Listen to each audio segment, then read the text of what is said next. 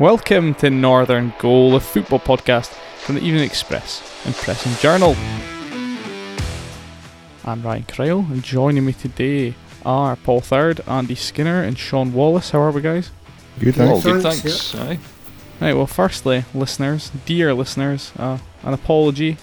There wasn't an episode of Northern Goal last week, you may have noticed, which I'm sure many of you were eagerly awaiting. Circumstances got away from us. A few breaking news stories, press calls emerged on Thursday morning, and as a result, we weren't able to do an episode, but hopefully we can sum up anything we missed today, as well as all the new stuff that's happened.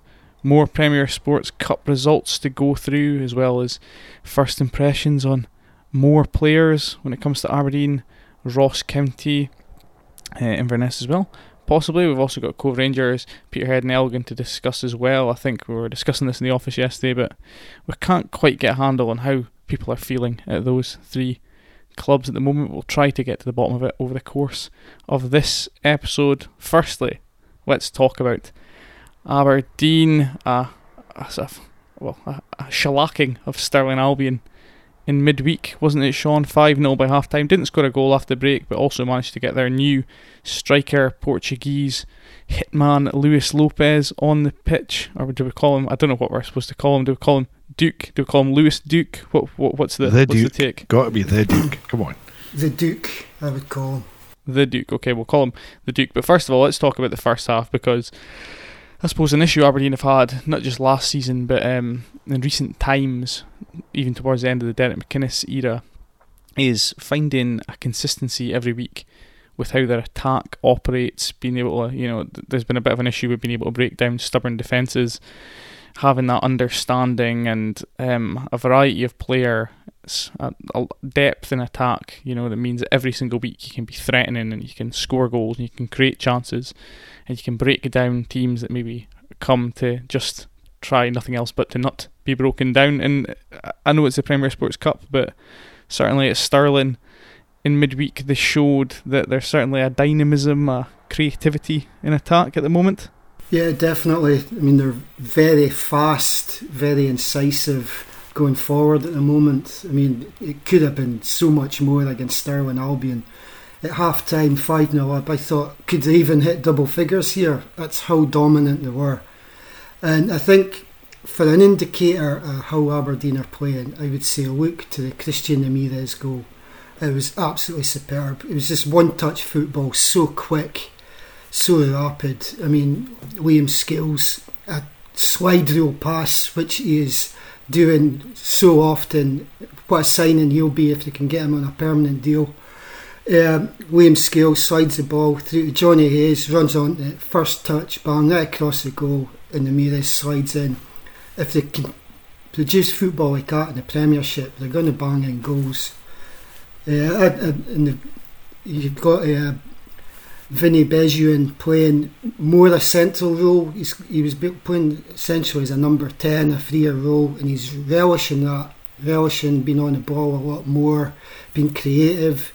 Johnny Hayes and Matty Kennedy have been superb so far this season. I mean, I find it baffling that Johnny Hayes, the pace and energy he has got at 35 years old, he's a credit to himself and an example to any young player how to extend a career, and they are both looking fantastic. Christian Ramirez, I mean, he got a goal, it's 3 for the season, but you've got the Duke coming in now and Bojan Majowski, that's him signed for Aberdeen. So I mean, the attacking options are so much stronger than last season. I mean, Aberdeen last season were walking a tightrope, one injury to Ramirez away from abject disaster. I couldn't believe they came out in the last transfer, the January window, without signing back up to Ramirez. But this time they've got so many options. And I'm genuinely optimistic. I was saying to Paul yesterday that feeling that optimism, but we've been there before. The proof in the pudding will be July 31st at Parkhead. Yeah, but I did say to somebody yesterday before we come back to the Duke, I did say yesterday, obviously Celtic, because of their involvement in the Champions League, haven't been playing in the League Cup. They've been playing friendlies like every team does in pre-season.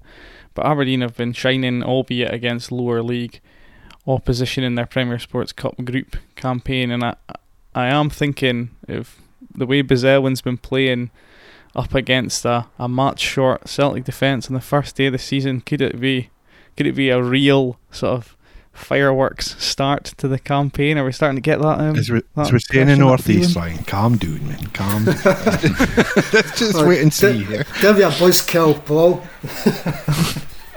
Right, Lopez then.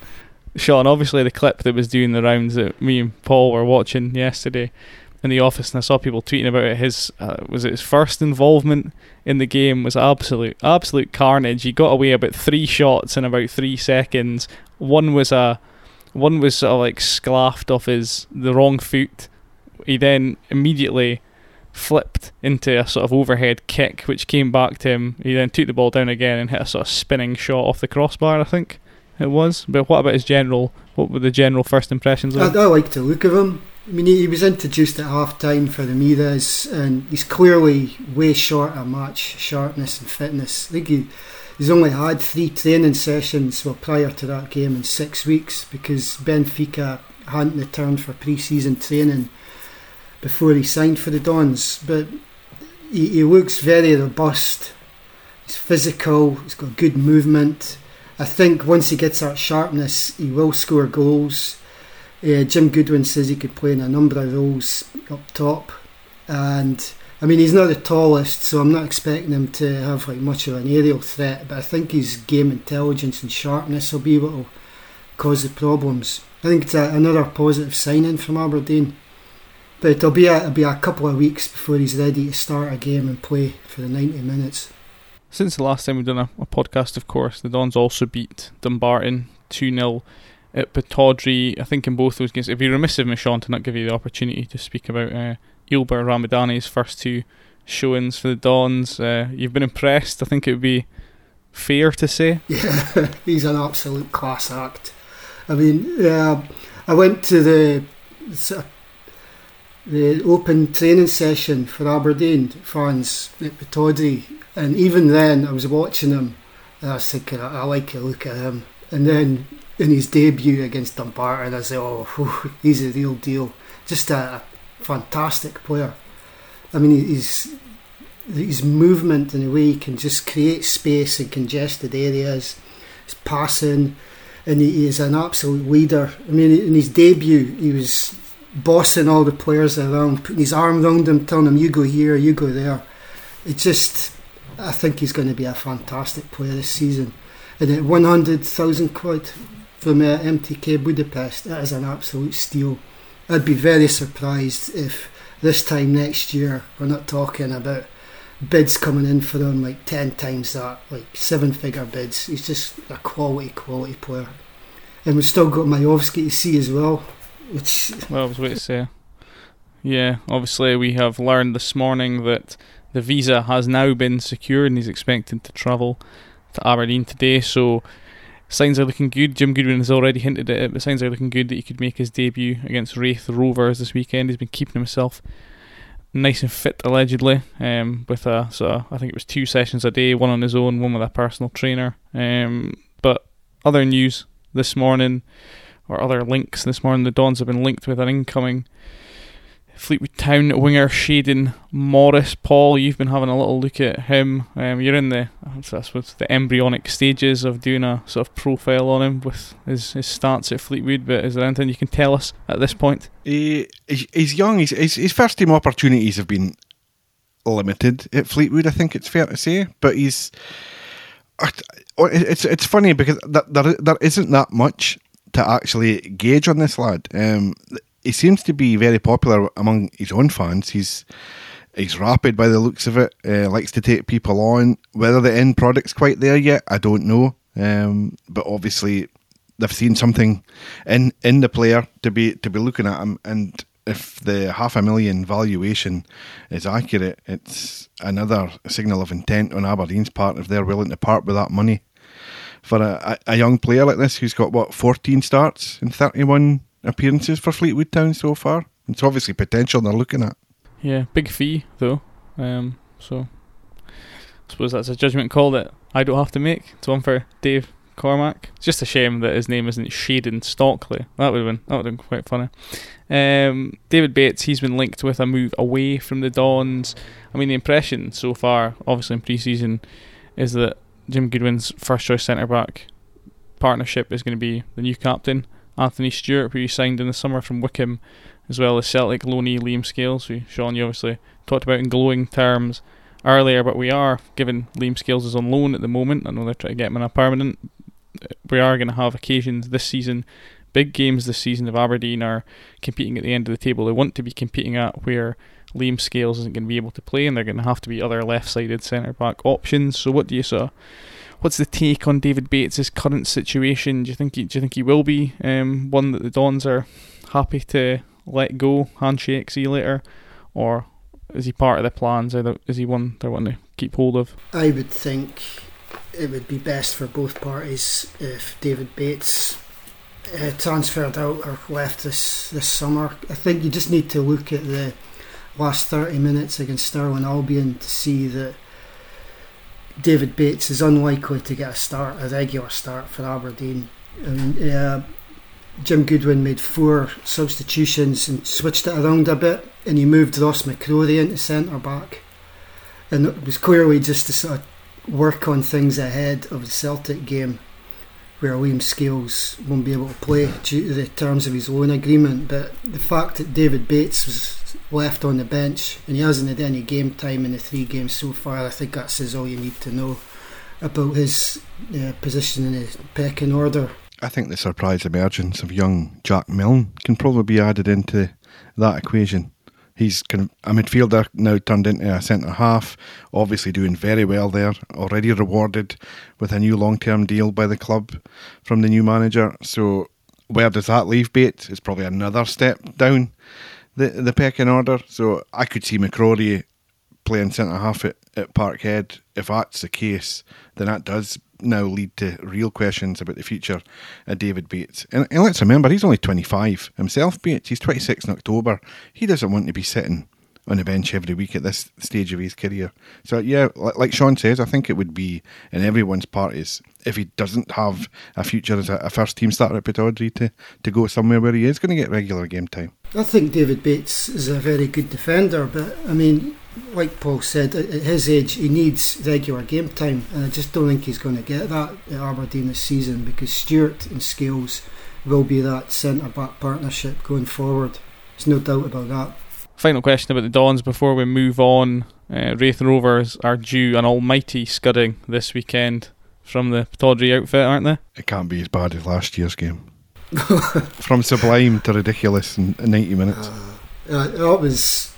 It felt like a sea change of that game last season, didn't it, Paul? We were both there, and we couldn't believe at the start of it how many changes had been made, and then it was the start of the wheels coming off. Yep. But the funny thing is, the first half, Aberdeen were really good, but you watched it going, they need more than that goal. And what a goal it was from the legend that was J. Emmanuel Thomas, his one and only goal for the Dons. And what a strike it was. But yeah, the wheels came off. That is the phrase I had in my head as well. The second half was just shambolic from Aberdeen. And it was a day that Jack Gurr's Don's career died. Oh no, it really was. It was everything that could go wrong did go wrong. It was terrible. I don't anticipate anything like that happening on Sunday. I think it'll be a pretty comfortable win for the Dons. A completely different proposition with a rebuild and Jim Goodwin in charge. That was then. This is now. We need to look forward with optimism. Monday morning shock as lightning strikes twice. Anyway, let's move on, and in the next section we'll discuss all the latest from Ross County and Inverness with Andy.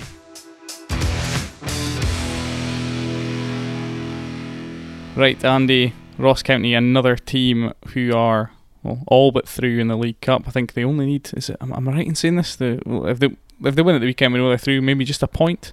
I think they would perhaps need the bonus point to make sure of it, but yeah, that depends on what Dunfermline do in their last game. As I say, I think the bonus point would guarantee that they made it through if they were to draw against East Fife. But it's a good position to be in, I suppose, going into the last game. From reading your recent Ross County reportage, it sounds like of the new signings, Kazim Olagbe, am I saying that correctly? He's the one that's really impressing. He seems to be getting in all the right areas, putting a lot of dangerous balls into the box, getting assists already. Olagbe has been the standout performer for me. I mean, I've been at 2 of the 3 games. I wasn't at Dunfermline, but from coming on as a substitute against Buckie, I mean, I saw him play at Brora as well, where he made a good impact in a friendly. However, it was the Alloa game on Tuesday that he really was the standout for me. He gave Alloa's right back a torrid time just with his trickery and his pace, his willingness to sort of turn inside and look to get crosses into the box. And one of those produced the goal from which Josh Sims opened the scoring. So I suppose at an early stage, we're looking at a Ross County, a kind of new look attacking unit that they've had to assemble, given players that have departed. So it's going to take a bit of time, I suppose, to see how who gets those spots on a regular basis, because they do have competition for places in that area. But already starting to see signs of encouragement there, given we've seen in the last 2 games two crosses resulting in 2 goals, one for Jordi Hawula and then Josh Sims on Tuesday. Sims, another player that's impressed me any time I've seen him, albeit quite limited opportunities I've had to see him in action, but I do get the sense that he's going to be a really big player for County this season. So no, it was a hurdle that they overcame on Tuesday. They scored early on, and obviously Alloa had the penalty opportunity, which could have made things a little bit edgy for them, but well done to Jake Eastwood on saving the penalty on his debut. Wasn't the best of it. Yeah, I mean, I think his own comments on the save summed up perhaps the quality of the penalty. It wasn't Connor Salmon's best effort, most vicious effort either. It reminded me of a penalty that I took myself in a amateur football penalty shootout at one point. No conviction at all. This weekend, their final group games at home to East Fife is the one thing they're really missing. I know Malky's been making a lot of changes and stuff, even at half-time in games and things like that, but is the one thing that would really tee them up, like Aberdeen had the other night, is really putting the sword to one of these lower league teams, because they haven't quite done that yet. No, it was late on before they got the second goal against Alloa on Tuesday, and I mean they actually had to weather a fair bit of pressure from Alloa towards the end of that game, just naturally with it being 1-0. The Wasps were kind of pushing forward, and they didn't create anything that amounted to a serious goal threat, but the 2 centre halves, Iacovitti and Baldwin, certainly had to clear a lot of headers and balls into the box. So they would rather not be in that position come the latter stages of this game on Saturday, and if they can get themselves into a comfortable position, which is the way the game looked like it was going on Tuesday, I have to say, before the penalty, that would certainly act as a good confidence boost for them, particularly if some of the other new signings get themselves on the score sheet as well. It might be the first chance to see William Akio in action as well. He was in the stand on Tuesday, so there could be a debut for him this weekend. And there's others that will be keen to stake their claim as we move closer to that Hearts game. Important question. Is it William or is it Willie? Because he seems to call himself Willie on Twitter. This is the questions we need answered. I think we're speaking to him this afternoon, so I'll test the water with that one. It might just be his way of endearing himself to the Dingwall public by going by the name of Willie now that he's made the move. But for those who don't know, Ross County, he to be fair to Willie or William Akio, he's got plenty of goals on YouTube. He's got his own YouTube, but he's got plenty of goals on YouTube that are pretty good goals, a lot of powerful running, sort of composed finishing. But I suppose that the move is probably already in the works by the time that his most famous footballing moment took place, which was clearing the ball off the opposition like right off the opposition goal line, famously going viral. I think it was only about a week before Ross County signed him, which I was even listening to the Athletics Football Cliches podcast last night, their most recent one, and William Akio's move to Ross County was even brought up on that, because of his notoriety around that incident. So I'm fascinated, Andy, to hear what he's got to say. But surely Ross County have got a player here that isn't just a YouTuber with a famous mistake under it the seems belt. As if just from gauging social media that there is excitement about what he can bring, given the progress he's made in his career. He's only 23, I think, and he's come off the first 12 months of his professional career after a lot of success in the college system, I think, in Canadian soccer to begin with. And I think he played a wee bit of football in Texas as well prior to making the move to Valur, where he's made a big impression in a short space of time. So it looks like one that County have kind of been keeping tabs on for some time now, and based on his that power and energy that he's shown, allied to a good goal threat, people are genuinely excited about him. Obviously the miss is clearly going to be the eye catcher, and it's impossible not to be. It's the worst one I've seen, I think.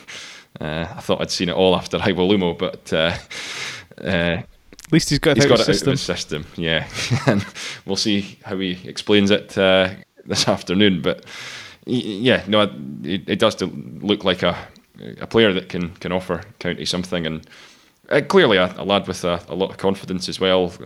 Just you can tell by his demeanour with his YouTube channel and everything as well that he's clearly got a lot of ambition as regards to trying to make his name in European football, which is becoming quite a common theme for players over on the other side of the pond. We've seen Aberdeen take players from America, and now with this Canadian link that Ross County have picked up, the opportunity for players to come over to Europe and make a name for themselves seems to be quite an exciting one, which hopefully they can reap the benefits of. You mentioned the Dons there, Andy. I was just going to say, I know it's different budgets at play between Aberdeen and Ross County, but how refreshing is it this summer to see so many new faces coming in to the clubs on our patch in the P&J and Evening Express heartland. It's fascinating to see all these new characters that we haven't really seen before. We know very little. We're all digging into the web and trying to track down people to talk about them. It gives you a genuine sense of excitement and anticipation of what lies ahead, because it is such a step into the unknown for these players, for the clubs, and for us covering them. Very much so. It's something that we've not had too much of in recent seasons. Go back to the sort of the early millennium time. I guess Aberdeen were maybe delving into quite a lot of markets overseas to bring players in. But I guess with the way finances kind of went in Scottish football, that became less of a thing. But no, I found myself really intrigued as to what some of the players from further afield can bring. It just brings that different factor really with. Looking at how players are going to settle. Clearly as well, if they've got a bit of personality to them as well, then it just bodes well for press briefings and what they can do to sort of imprint their personality on the Scottish game as well. Andy, let's move on to Inverness then. I think pound for pound for me, of our teams, they've had the best League Cup campaign. They've obviously taken a Premiership scalp. In many ways it bodes really well, because they obviously didn't have the greatest League Cup campaign last season and went on to have a brilliant start in the Championship. So you'd hope it wouldn't have the opposite effect. This time around you'd hope that it just means they'll have an even better start to the Championship season, the way they've been going. That's certainly the hope. You would want to go into the Championship kick-off fresh from a successful Premier Sports Cup campaign. That's certainly the aim. Caley Thistle last time around had already been eliminated by the time they came to play their fourth game, which was down at Tynecastle, and there were big question marks over the way they were defending in games. I saw them being ripped apart by Cove at the Balmoral in a midweek game before they went to Tynecastle and they lost 1-0, but there were signs that their defence had improved an awful lot, and I suppose it gave them something to build on going into the the championship campaign. But if they were to be fresh from going through potentially winning all 4 games and doing so, if it's a tough game they've got against Cove on Saturday. I know Cove came off a sore one against Kelty the other night, but I would see Cove as being a team that will be desperate to lay down some sort of marker against a fellow championship side ahead of their debut in that league next Saturday. So it's a big order for Inverness to go and get the clean sweep, but just given the way that they've managed to finish off some of these games, as you say, a Premiership scalp in there as well, a difficult game against Kelty, and then a reasonably straightforward win over Albion Rovers the other night, in which they were able to rotate their squad a bit and bring some younger players on in the second half. Looks to me like an ideal way to build into that opening game next Saturday. Yeah, Livingston's certainly not an easy place to win, as we know, as people that watch Aberdeen and Ross County in the top flight. Anyway, you've touched on Cove there, Andy, so we'll have a short break and then we'll come back to discuss Cove's less rosy campaign in the Premier Sports Cup.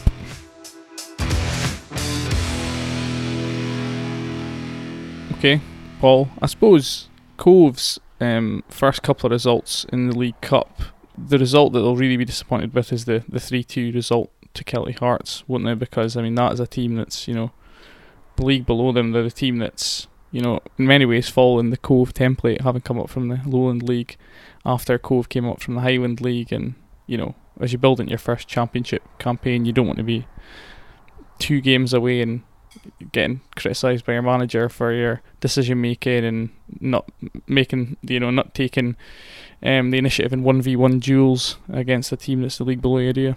No, it's interesting to me. I have to stress I'm on the outside looking in at Cove a little bit here, but I do get the impression that they haven't quite got up and going yet. They were disappointed to lose to Livingston at the weekend when they'd played against 10 men for so long, and I think that was maybe still lingering a wee bit over the team on Tuesday. And as you touched on, Ryan, Kelty, like Cove, are ambitious new faces in the SPFL, and to use the analogy, they gave Cove a bloody nose in their trip up there, because they don't lose too many at Balmoral Stadium. It was a very good result for Kelty, and a real dagger in the hearts to a Cove team. It was at that point having aspirations of, well, let's get a result and then we can go up to Inverness on Saturday and it's all to play for with a chance of going through, and now that chance is gone. So it was a sore one in so many levels for Jim McIntyre and his players. As is the big theme of this podcast, yeah, no shame in losing to Livingston.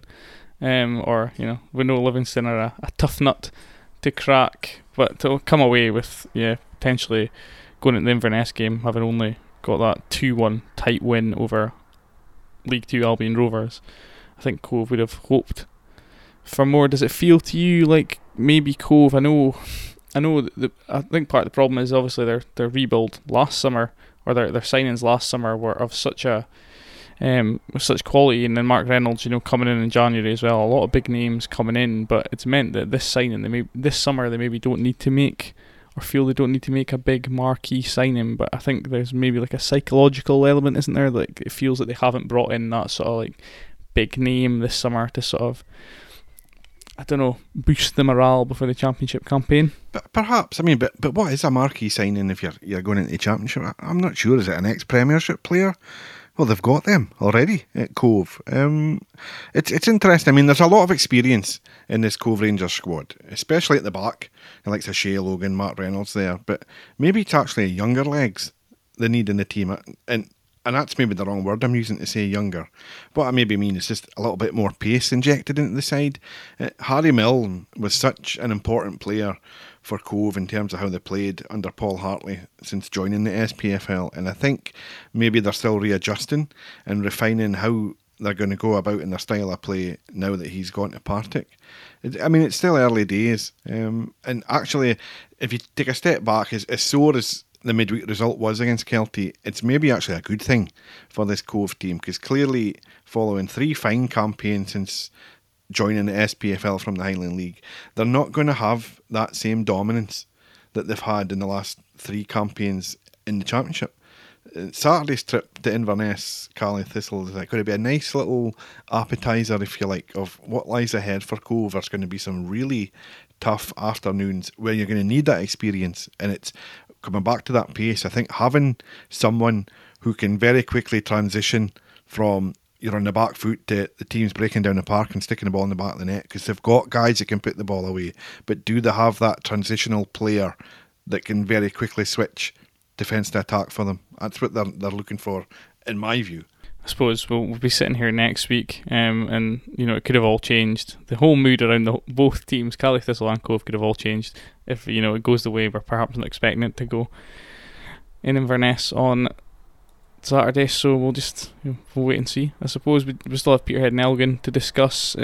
Peterhead's Jim McInally staying upbeat despite their latest loss, which was a 2-0 home defeat to Dumbarton. Included a sending off for Paul Dixon, I think he thought was quite harsh, but that came after their 6-0 loss to Championship Raith Rovers, which was obviously a midweeker. I think they were short-handed, as they've been at the start of the season in general, but it seems like they're still pretty relaxed. It's hard to get a gauge on how, similar to Cove, hard to get a gauge on how Peterhead are going into the new league season, because we're still waiting to see all these players come in, and it feels like their opinion is if they get these new players in, that it'll be a lot easier for them. They'll start to play better. They're getting mistakes out of their system as well. Yeah, it's that kind of mood, isn't it? It's Jim McInally. We've all dealt with Jim McInally. He is very relaxed. He doesn't.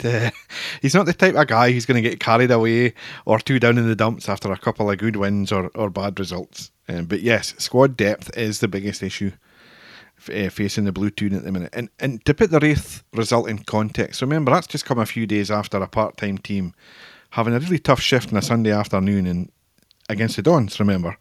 So they're then going from that down to play a tough game against another team that is pretty much full-time, I think, Raith. And it's hard. It's a hard shift for a Peterhead team that just doesn't have the bodies to make that changes. And then you mentioned Paul Dixon, getting him sent off doesn't help one of your experienced guys. Ryan Strachan is still just coming back from that surgery on his feet, so he's another important guy for them when they're up and running. And there's been a lot of change there from last season. As we've seen, there's a few gaps still needing to be filled. It's proven very difficult so far, not just for Peterhead, but for a lot of clubs in the lower leagues to get players in this summer. But look, Peterhead are notoriously slow starters. We know this.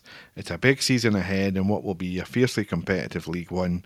And while there might be some short-term pain, I think, ahead in August, let's review their prospects when the window's closed and we see who they've actually got on board. I think they'll be a lot healthier position come the 1st of September than they are in the 21st of July. I mean, this group stage of the Premier Sports Cup is normally kind of considered a real benefit in terms of preparing for the new season. Most clubs, really feel like they get a lot out of it, when they look at it in the context of preparing for the new season in the league. But, this situation does show how difficult it can be, particularly when lower league clubs aren't able to field the trialists in their team, because, that could maybe force their hand if they feel like they need to rush getting bodies through into the squad to boost their numbers. Then they might end up with players on their hands that they don't particularly need come a later stage in the season. You've got to be careful with who you're bringing in when you're operating with a budget like you are at that level. I think Elgin did that a few seasons ago. They brought in a few players on 2-month contracts that invariably all cease to be at Borough Briggs come September. So, it's a very difficult balance to strike, and that's why it's, maybe a wee bit premature to start predicting, how Peterhead will fare in League One based on how difficult it's been for them in this group stage. As plenty of managers have at the lower league level have talked about. I mean, you wouldn't want to cheapen the competition, would you, with the inclusion of trialists? You would much prefer teams turning up to games against sides 2 divisions above them with 11 or 12 players. We'll see how Peterhead get on against wounded Stirling Albion this weekend. They've got to travel down there to close out their group campaign. Elgin City defeats St Johnstone. No shame in that, Paul. You were there. They would have wanted to do better than they did in the 4-0 defeat against Alloa Athletic in the previous League Cup match day. But I mean, it sounds like you were pretty impressed with the amount of threat they showed against the Premiership outfit in their last outing. Kane Hester particularly speedy. Yep. Just to correct you though, Ryan, it was Annan, wasn't it? At the weekend? It was Annan, sorry. You get all excited. I'm thinking, oh no. They start with A. That's my excuse. That's it. I didn't see the Annan game. I can't comment too much on what happened there, but I was told from the guys I was speaking to up at Borough Briggs on Tuesday that they had their chances at Galabank and just didn't take them and were punished, and I think that happens when you go down there. It was a similar story in many respects against St Johnstone. A Premiership team going there is going to dominate possession. I don't think that's a surprise to anybody. But in terms of chances, Elgin had plenty on the night. They could have been level, if not ahead by half time, as Jim Weir said after the game, the assistant manager, and I wouldn't disagree with him in that respect at all. And for them to be 4-0 down with 20 minutes to play wasn't an accurate reflection on the game and the chances that they actually created.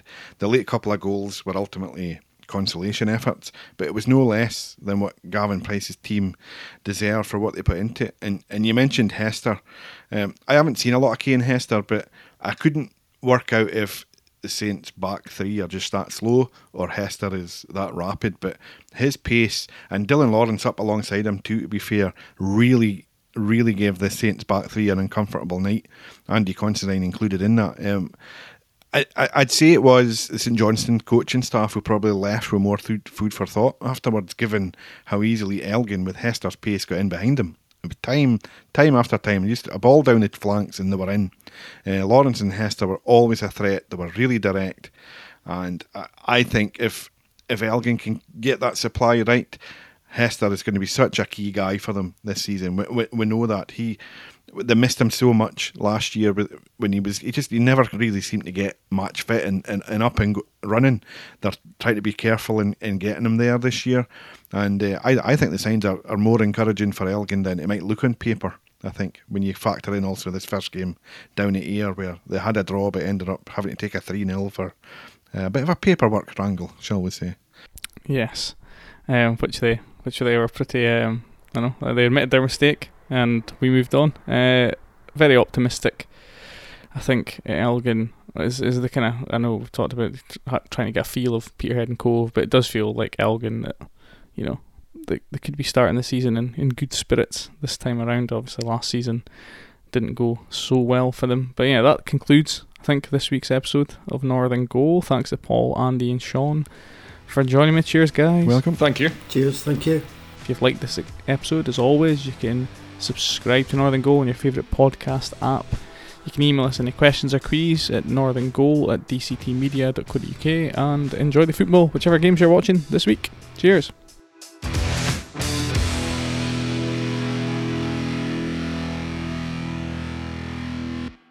Hope you loved the episode, and if you did, we'd be grateful if you could leave us a review or rating on Apple Podcasts or wherever you get your podcasts.